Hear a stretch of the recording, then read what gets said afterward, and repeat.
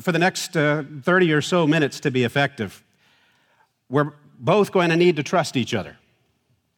Men, women, kids, I'm going to need you to trust. I'm going to need to trust you that you're going to listen to what I'm sharing. And you're going to need to trust me that I'm going to say something worth listening to. Something that's not going to put you to sleep. And that's part of my prayer that I prayed as I prepared for this. But I've been praying that God would reconcile relationships here today. That he would mend breaks in relationships, not just in marriages.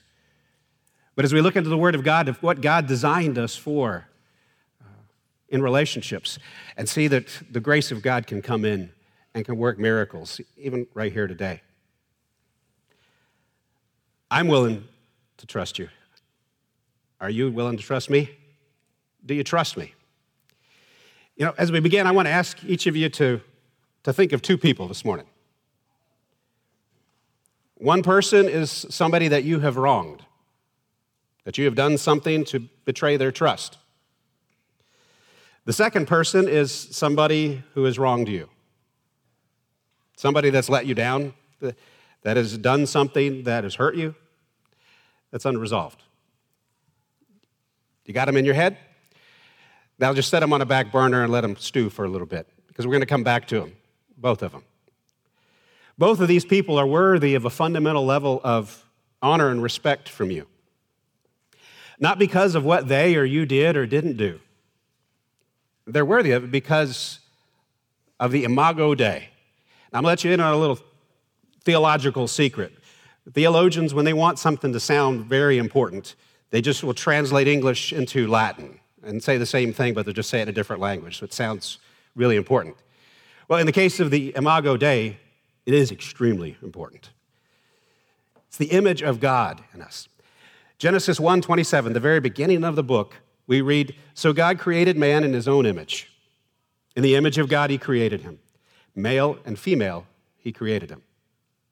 Human beings have incredible value because we have the image of God in us. To illustrate just how valuable we are as human beings, God, right after the flood, when he was talking to Noah, and he instituted capital punishment.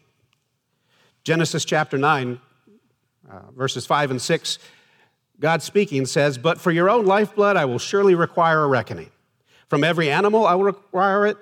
Of man too I will require a reckoning for human life. Of every man for that of his fellow man." Did you catch that? Did you get all that? It's deep. But I think God, because he wanted to be clear to us, summarized it in the next verse when he says, "Whoever sheds the blood of man, by man his blood shall be shed."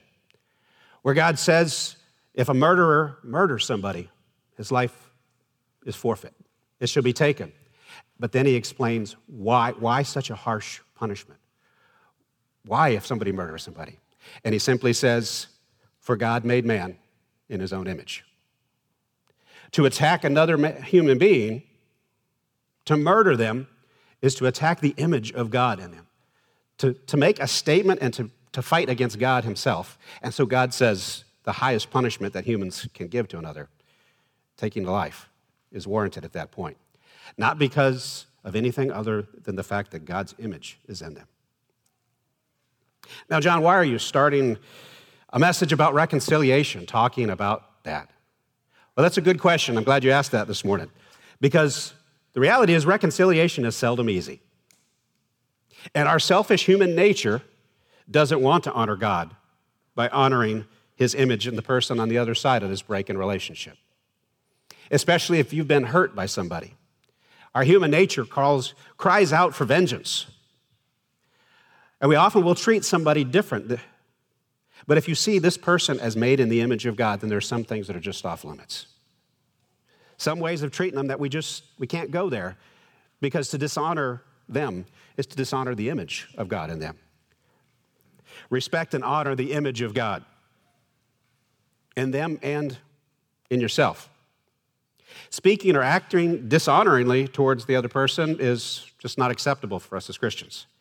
And so is allowing yourself to continue to be abused by somebody, because you have the image of God in you. You are worthy of honor and respect. You know, human relationships after the fall, they're tough. Anybody agree with me on that? Anybody figured it out? But what was and is God's design for relationships? I'd submit to you this morning that we can know by looking at the highest earthly expression of God's design, marriage between a man and a woman. Back in Genesis as well, the second chapter, verse 23 and 24, we read that Adam said, "This is now bone of my bones, flesh of my flesh. She'll be called woman, for she was taken out of man. Therefore, a man will leave his father and mother and be joined to his wife." And listen to this. They will become one flesh. I suggest to you that the purpose of marriage is to become one flesh, to be fully intimate with another person, to know and be known by them, and to have no fear towards each other, to be so close to somebody that you can truly be who you are without fear.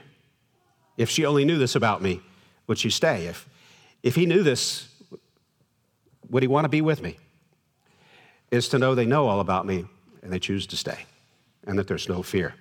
But I'd also suggest to you that because of that, God originally designed all relationships to be deeply intimate. God created us to deeply trust him and each other. That word trust, we hear it used in so many different ways. What does it look like? One little illustration of it. My son Nate's going to be 16 months tomorrow. About 2 weeks ago, I was getting ready for work, and he was playing around on the bed. I was getting ready for work, and I was putting my boots on, or my shoes on, and he stood up at the edge of my bed, and I was about 3 feet from the edge of the bed. He stood up, got a big smile on his face, and he leaped towards me from the edge of the bed. I wasn't expecting that. What did I immediately do? I leaped to catch him, and I did. I was able to catch him, and he thought that was great. He giggled. But that's an image of trust. He was so sure Dad was going to catch him that he didn't have to give Dad any real warning about it. He just knew Dad's going to be there. Now, thankfully, at that point, I was. The reality is I won't always be there. And sometimes I'm going to be the cause of a break in trust with him because I'm a human dad. But that's a good picture, as I see, of what trust looks like from a baby's perspective. Paul talked about trust and gave us a good picture that I want to look at in 1 Corinthians chapter 4. First two verses 1 and 2, Paul writes, "This then is how you ought to regard us, as servants of Christ and as those entrusted with the mysteries God has revealed. Now it is required that those who have been given a trust must prove faithful." Again, those verses, we can see that there's two parts to trust that I want to look at a little bit this morning, to understand that whenever the trust is going on within a relationship, these two parts are at play. And I like to think, and I illustrate oftentimes with couples, thinking of trust like this multi-stranded cable. Trust is what lets somebody in close enough to be in a relationship with you. So it starts with somebody giving a little bit of trust. Somebody has to start with that, or there's no relationship. You trust somebody enough to let them in close enough to say hi. Imagine if, guys, first time you met your wife, she was across the room, you looked over there and you thought, wow, she's incredible. Well, what if at that moment another guy walked up to her? You didn't hear what he said, but he just smiled and said something, and she just hauled off and she just knocked him out. One punch and laid him flat out on the ground. Guys, would you think you'd say, wow, I really want to get to know her? He just walked up and she just knocked him out with one punch. Or you'd go, whoa, relationship over. I'm not even going to go over there and talk to her. I can't trust enough to be physically safe there. And so relationship's over. Let's say she didn't. She didn't punch him. She talked to him and he left. And so you go over, you step up to her and you say, hi. And she just starts laughing in your face. She said, I don't know, people talk like that. She's ridiculing the way you talk. Would you go, wow, I really want to get to know her better? Probably not. You'd say, I can't even trust be talking to you and being betrayed, relationship over. So you see, at each stage, the way relationships are supposed to work is you give a little bit of trust, and then you see how does that person handle it. Because that's the second part of trust, is trustworthiness. It's what Paul said here, it must prove faithful. You know, in the Old and New Testament, the concept of trust and faith are synonymous. The Old Testament uses the word trust and the image of trust a lot more common. The New Testament uses faith and faithfulness to talk about the same thing. So they're kind of interchangeable. And both of those words are directional words. The Bible doesn't talk about faith as just a substance by itself that's separate from anything else. There's a direction to it. Is faith in God? Do you put your faith in God? Do you put your faith in man? Do you put your faith in stuff? What we're talking about is trustworthiness is proving worthy of that faith that's been given to you. So understand, when somebody gives a little bit of trust and the other person handles it well, proves worthy of that trust, there's a strand of trust that's connecting the two. Because a lot of people view trust like a light switch, that it's either there or it's not. But that's not how the Bible talks about trust. Talking about faith, God doesn't require blind faith of us. I don't believe I see that anywhere in the Bible. Think about Peter walking on the water. He's out in the middle of the sea, winds, waves, all that's going on, and Jesus says, Peter, come on out. Was that blind faith that Jesus was asking of Peter? I'd suggest to you this morning that it wasn't. Do you remember where Peter was the first time Jesus called to him? Peter was in his boat, taking care of his nets. He'd been fishing, but he was out on the water. If Jesus had walked up to Peter the first time Peter had seen him and said, Peter, why don't you get out of the boat, walk on the water, and come to me on the shore? I believe that would have been blind faith. He didn't know anything about him. But by the time that Jesus said, Peter, get out of the boat and walk out to me, what had Jesus proven to him? He had proven that he can open the blind eyes, heal the deaf ears. He had proven that he could raise the dead. Now, Jesus had not asked him to walk on water, a fisherman who was well acquainted with water. He hadn't asked him to do that. But it was a little bit more trust than God had already established his trustworthiness. They said, Peter, get out of the boat. And Peter said, okay.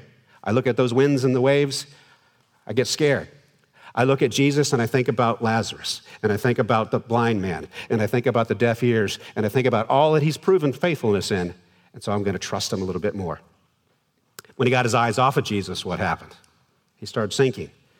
But then what did he do? He called back to Jesus. And Jesus established his trustworthiness even higher. Now we know God is absolutely trustworthy, because I don't believe another human being can trust a human being absolutely. Because it's not a matter of if, it's just a matter of when a human being is going to let you down. That's the sad condition that we're in. That's why we needed a Savior, because we're all inherently selfish. Now, Terry and I have not had a single selfishness class with little Nate. We haven't had to sit him down and say, this is the way you yank a toy from somebody else, and say mine. But somehow he's learned things like that. Each of our kids, they learn things like that. And we've had a lot of talks, a lot of lessons that if you want to be in a relationship with somebody, you can't take their toy and schwack them over the head. They won't want to be around you, because selfishness comes natural for us. So when trust is broken, what do you do about it? Now think about it. If the relationship is not real important, you let it end.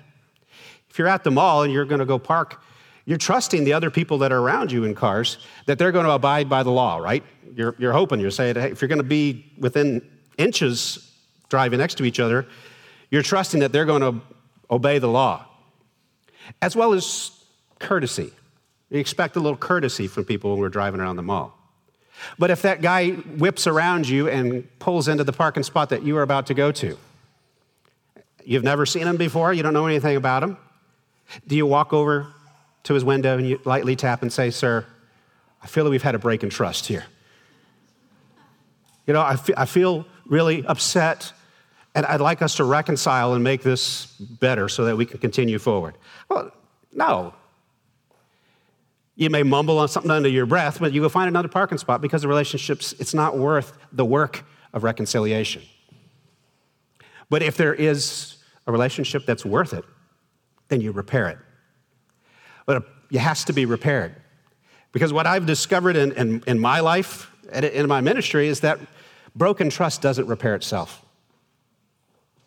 That it tends to get worse over time.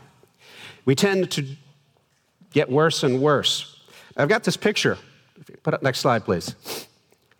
This is how I view reconciliation. My graphic design department did this. Me. So it's a little rough, but I wanted to share something with you. You see, I told you we're designed for intimacy. We're designed to be known and be known by somebody. So God's best is that we are one. We're together on this line over here. But because we're humans, we're fallible. We have a sin nature. There's going to be a break in trust. And when that break happens, generally on one particular issue, there's an offender and there's the offended. There's break in fellowship. We're no longer one on whatever that issue is. Now, I chose to use the word offender and offended. It's kind of clear as to who's at fault, if you will, between the two of those. But I chose those words because there's only one letter difference between the two of those. Just to remind us all that you might be the offended person today, but tomorrow you may be the offender.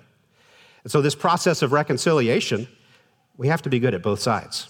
Because one day you're going to be hurt, and the next day you're going to be hurting somebody else. To understand there's that break, and now we're going off in different directions. We're no longer together on that issue, whatever it is that caused that break. But to come back together, because if the relationship is important to keep, then you have to come back together. And it's not going to come natural. We call that process reconciliation. That process of coming back together. God has a lot to say about that. And one of the great things, and one of the things that excites me the most about helping couples through the process of reconciliation is that God has demonstrated how this is supposed to work, by how he's treated us. When we were reconciled to God, he's given us all the tools that we need to be reconciled to human beings. I want us to look at 2 Corinthians chapter 5, which is, it's just an incredibly powerful passage talking about what God has done for us.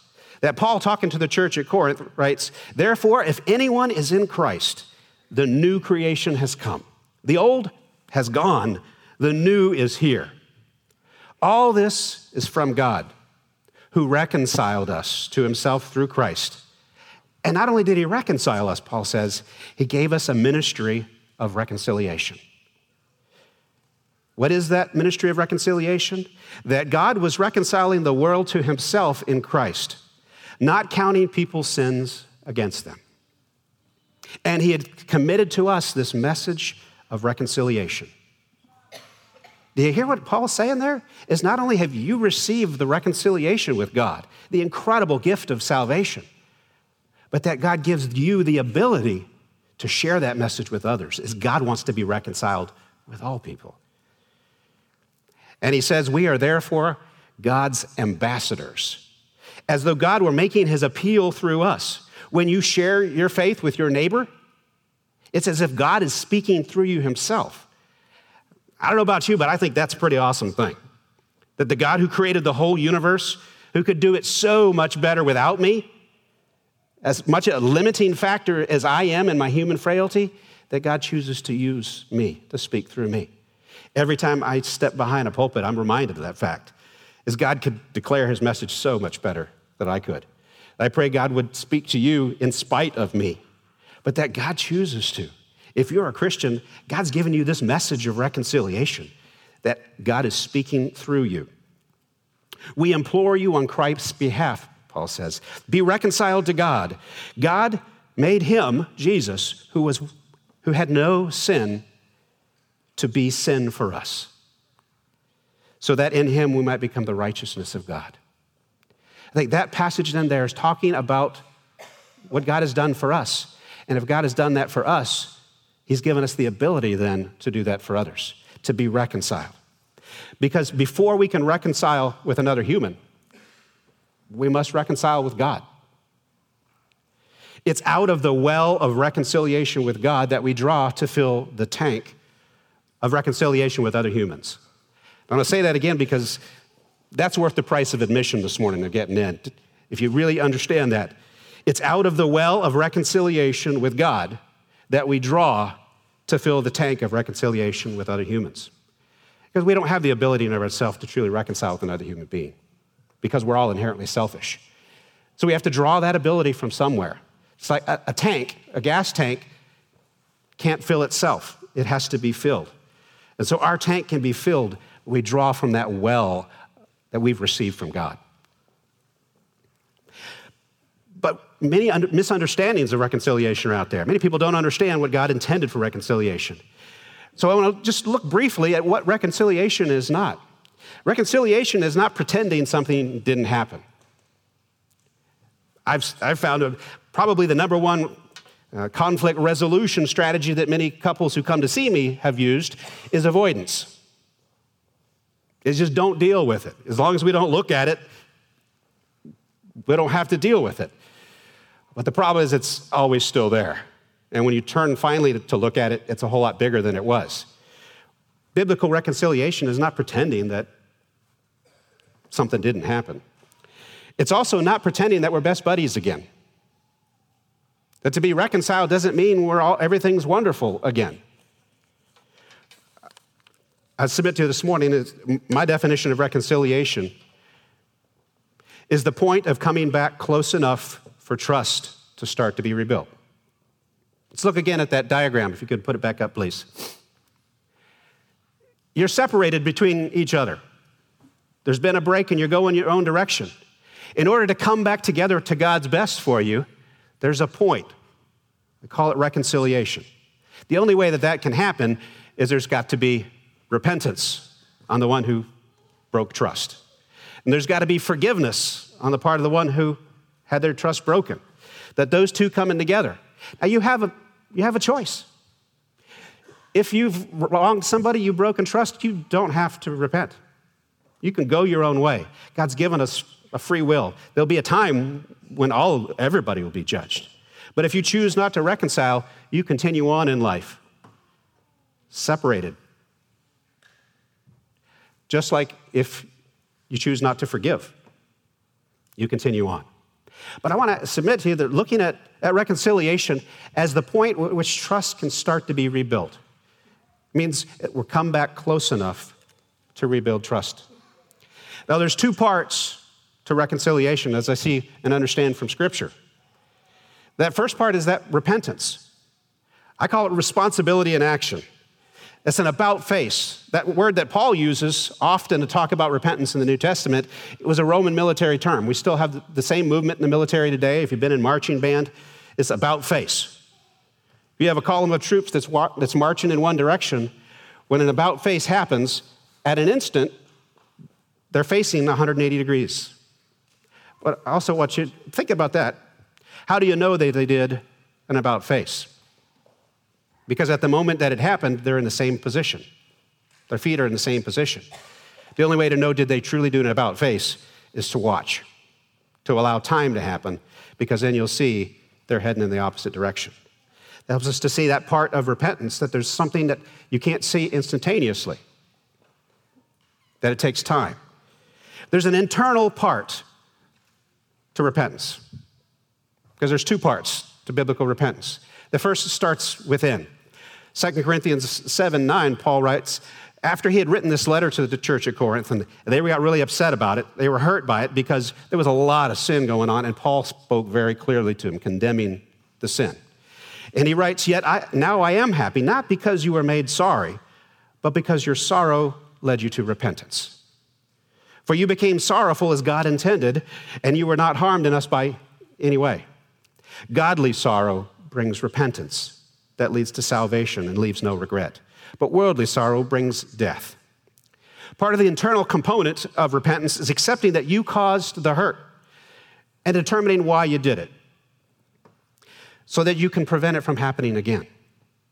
Is understanding what happened with me. Why did I do that? The devil made me do it. That's not a good answer, because the devil can't make you do it. He can suggest, but you decide. We generally hurt one another for one of three main reasons. I want you to think about this. The ways we hurt each other. The first is by accident, because somebody else's decisions can impact me and push me towards hurting somebody else.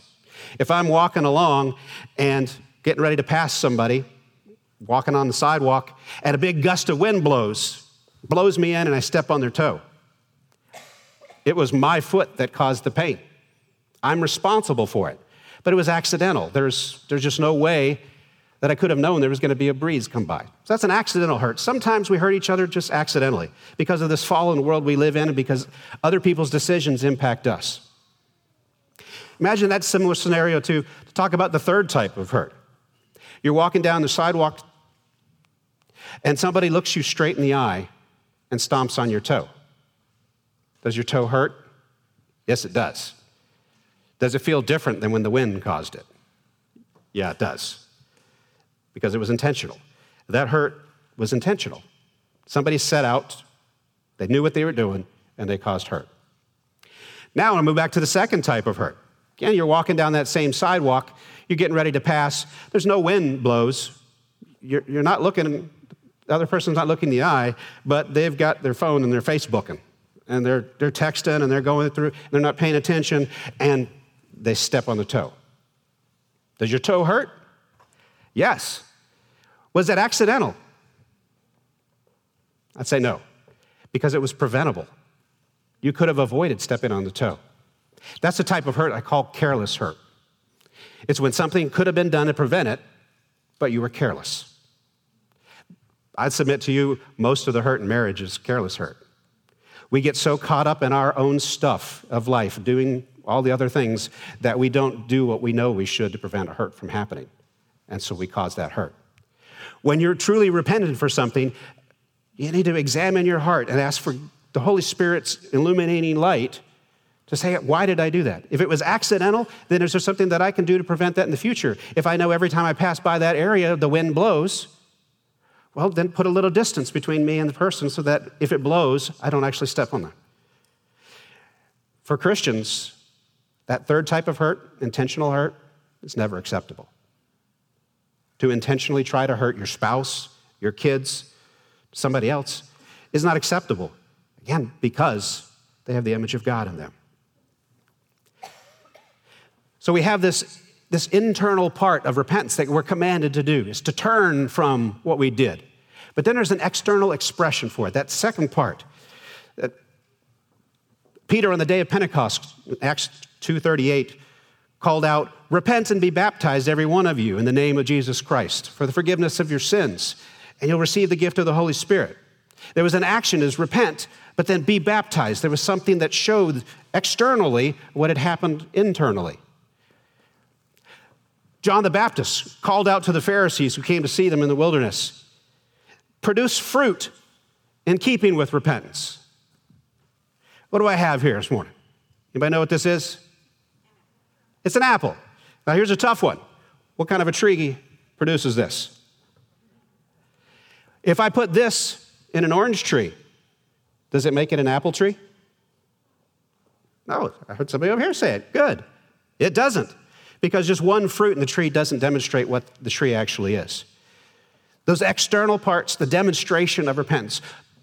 John the Baptist said, demonstrate the fruit. If there's actually repentance that happened in the heart, then it will show on the outside, and you'll be able to see that it's truly happened. Because thankfully, God's able to see our heart. At the moment of your repentance, God saw it, and he responded to it. But as human beings, we don't have the ability to see somebody's heart. We can only see the fruits of their heart. And so we're called to be fruit inspectors, to demonstrate that out of our heart, we've truly repented. There's a couple things I want to share with you about how do you do that best, because expressing that is often hard for many people. The first is to start with a verbal apology. Words are important. Action's more important. But a verbal apology starts and says, I'm anticipating to change and to demonstrate I've changed. To include, secondly, is a confession and accepting of responsibility for specific things that you did that were hurtful. Just saying I'm sorry is not enough.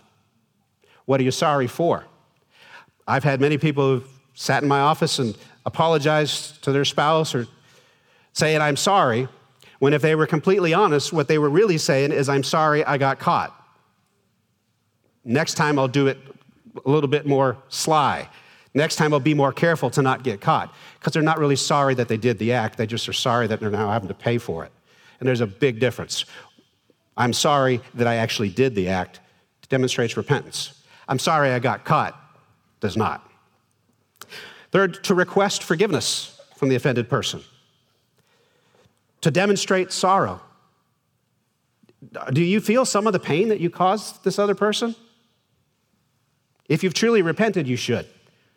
Because you feel, if you've ever had your toe stepped on, you should think about that pain when you cause that to somebody else. That's a way to demonstrate that sorrow that's on the inside of you. And then to demonstrate humility. You don't deserve forgiveness. If you've hurt somebody, you deserve justice. To recognize if you're given forgiveness, it's a gift. As you respond in humility, saying, I don't deserve this. Have you ever repented truly for something? You've seriously expressed it, but it wasn't accepted by the other person? You didn't feel closer to him? Then you've experienced the reality that reconciliation takes two people. And you can truly repent, but if there's not forgiveness, you're not reconciled. So I'll talk briefly about what forgiveness is. I would call it grace in action, because forgiveness is an act of grace. There's an internal part. The disciples came to Jesus one day and said, Lord, teach us to pray. And in response to that, Jesus taught them we call the Lord's Prayer. And in the middle of it, Matthew chapter 6, starting in verse 12, Jesus says, and forgive us our trespasses as we forgive those who trespass against us. And as soon as he says amen in that prayer, you know what the next two verses talk about? Forgiveness. For if you forgive other people when they sin against you, your heavenly Father will also forgive you. And if that wasn't clear enough to you, he says, but if you do not forgive others their sins, your Father will not forgive your sins. That internal part of saying, I free myself from the need to collect that debt. Because there's a debt that's owed now. If you don't forgive, then you need to collect that debt. If I borrow $20 from you and I give you $20 back, did you forgive me for it? No, I just simply paid the debt. If I stole $20 from you and I gave you $20 back, are we even? Are we good? No, we're not. Because there's the break in trust that there is no amount of money that you could put to it. There's no way to pay. Is $1,000 enough to equal a break in trust? Is $10,000? When there's been an affair, is there any amount of money that could equal that? No, there isn't. Because there isn't a way to equal that. We do the part of saying, I will give my right to get even, and I'll transfer that to God. I'll let God collect on that debt. Because God's really good at collecting on debts. There'll be a time when every debt is going to be called. When every knee will bow, every tongue will confess Jesus Christ is Lord. But let's let God handle that. Forgiveness says, I'm not going to play that.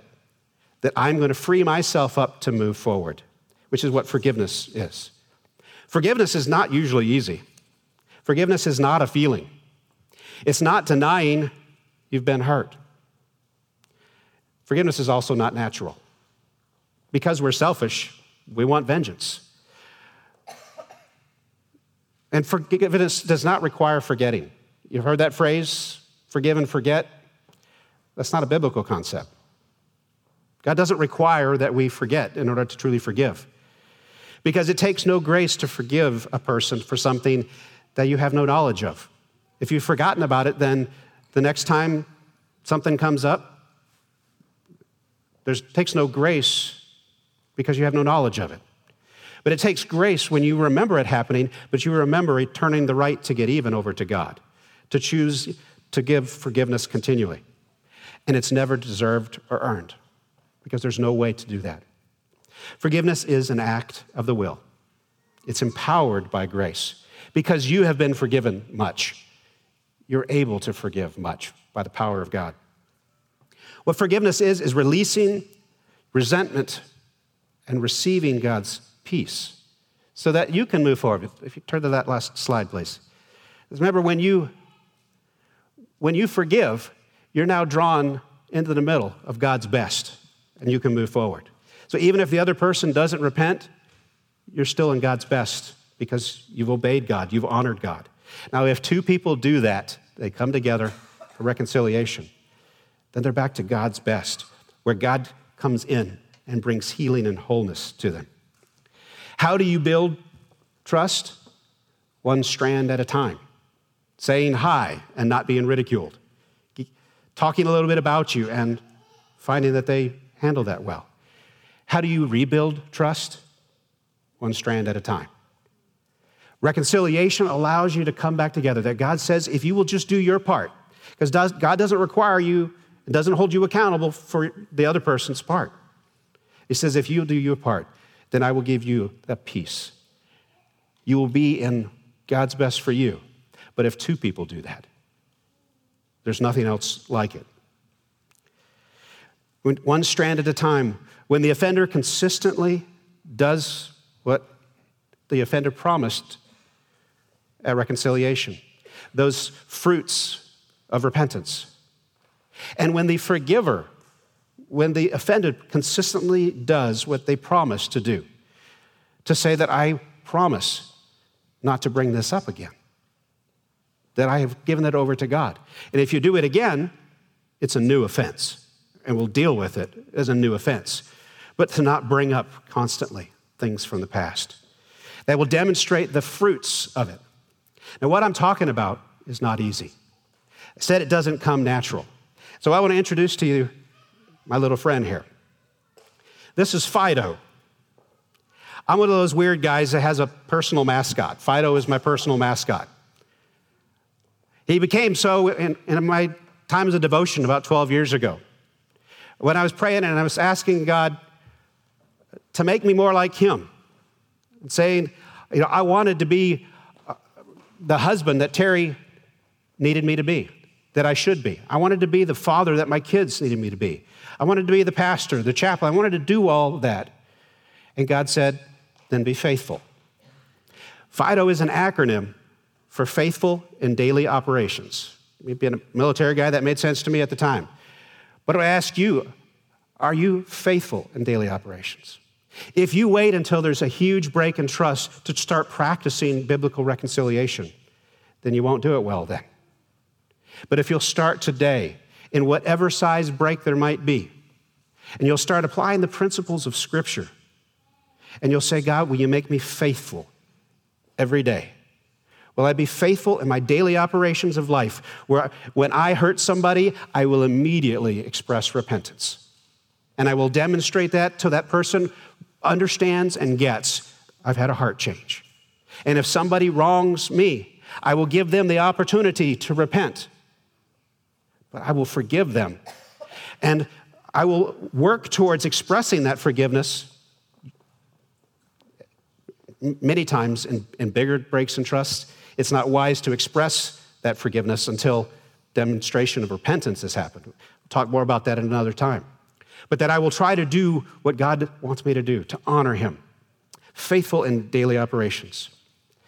So as I bring this train into the station, I want to ask you to think about those two people that I asked you to put in your head a little earlier. One person that you wronged, the other person who's wronged you. Do you want to be reconciled to them both?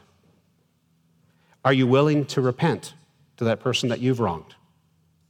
Are you willing to accept responsibility, whether it was accidental, careless, or intentional? You were the cause of that hurt, and do what it takes to express that. Are you willing to forgive that person that's wronged you? Not because they've done enough that you let them off the hook, but because you've experienced God's forgiveness and you want them to experience it as well. If you're a child of God, You have repented to God, and you've received his forgiveness. Out of that reconciliation with him, you can draw the strength to reconcile with these others in your life. If you're not yet a child of God, you can be reconciled to him today, to have that deep fellowship with him. We'll have church leaders that are on the side during communion that would love to talk with you about it. How you can be reconciled to God, and then out of that well you can draw to be reconciled to each other. Will you pray with me as we close? Heavenly Father, we come continuing into your throne room and express our need for you. Lord, you've extended to us an incredible gift of forgiveness, that we have been reconciled to you, and that you have given us this ministry of reconciliation, the ability for each of us to be reconciled with the other. I pray for healing now in the relationships that are here.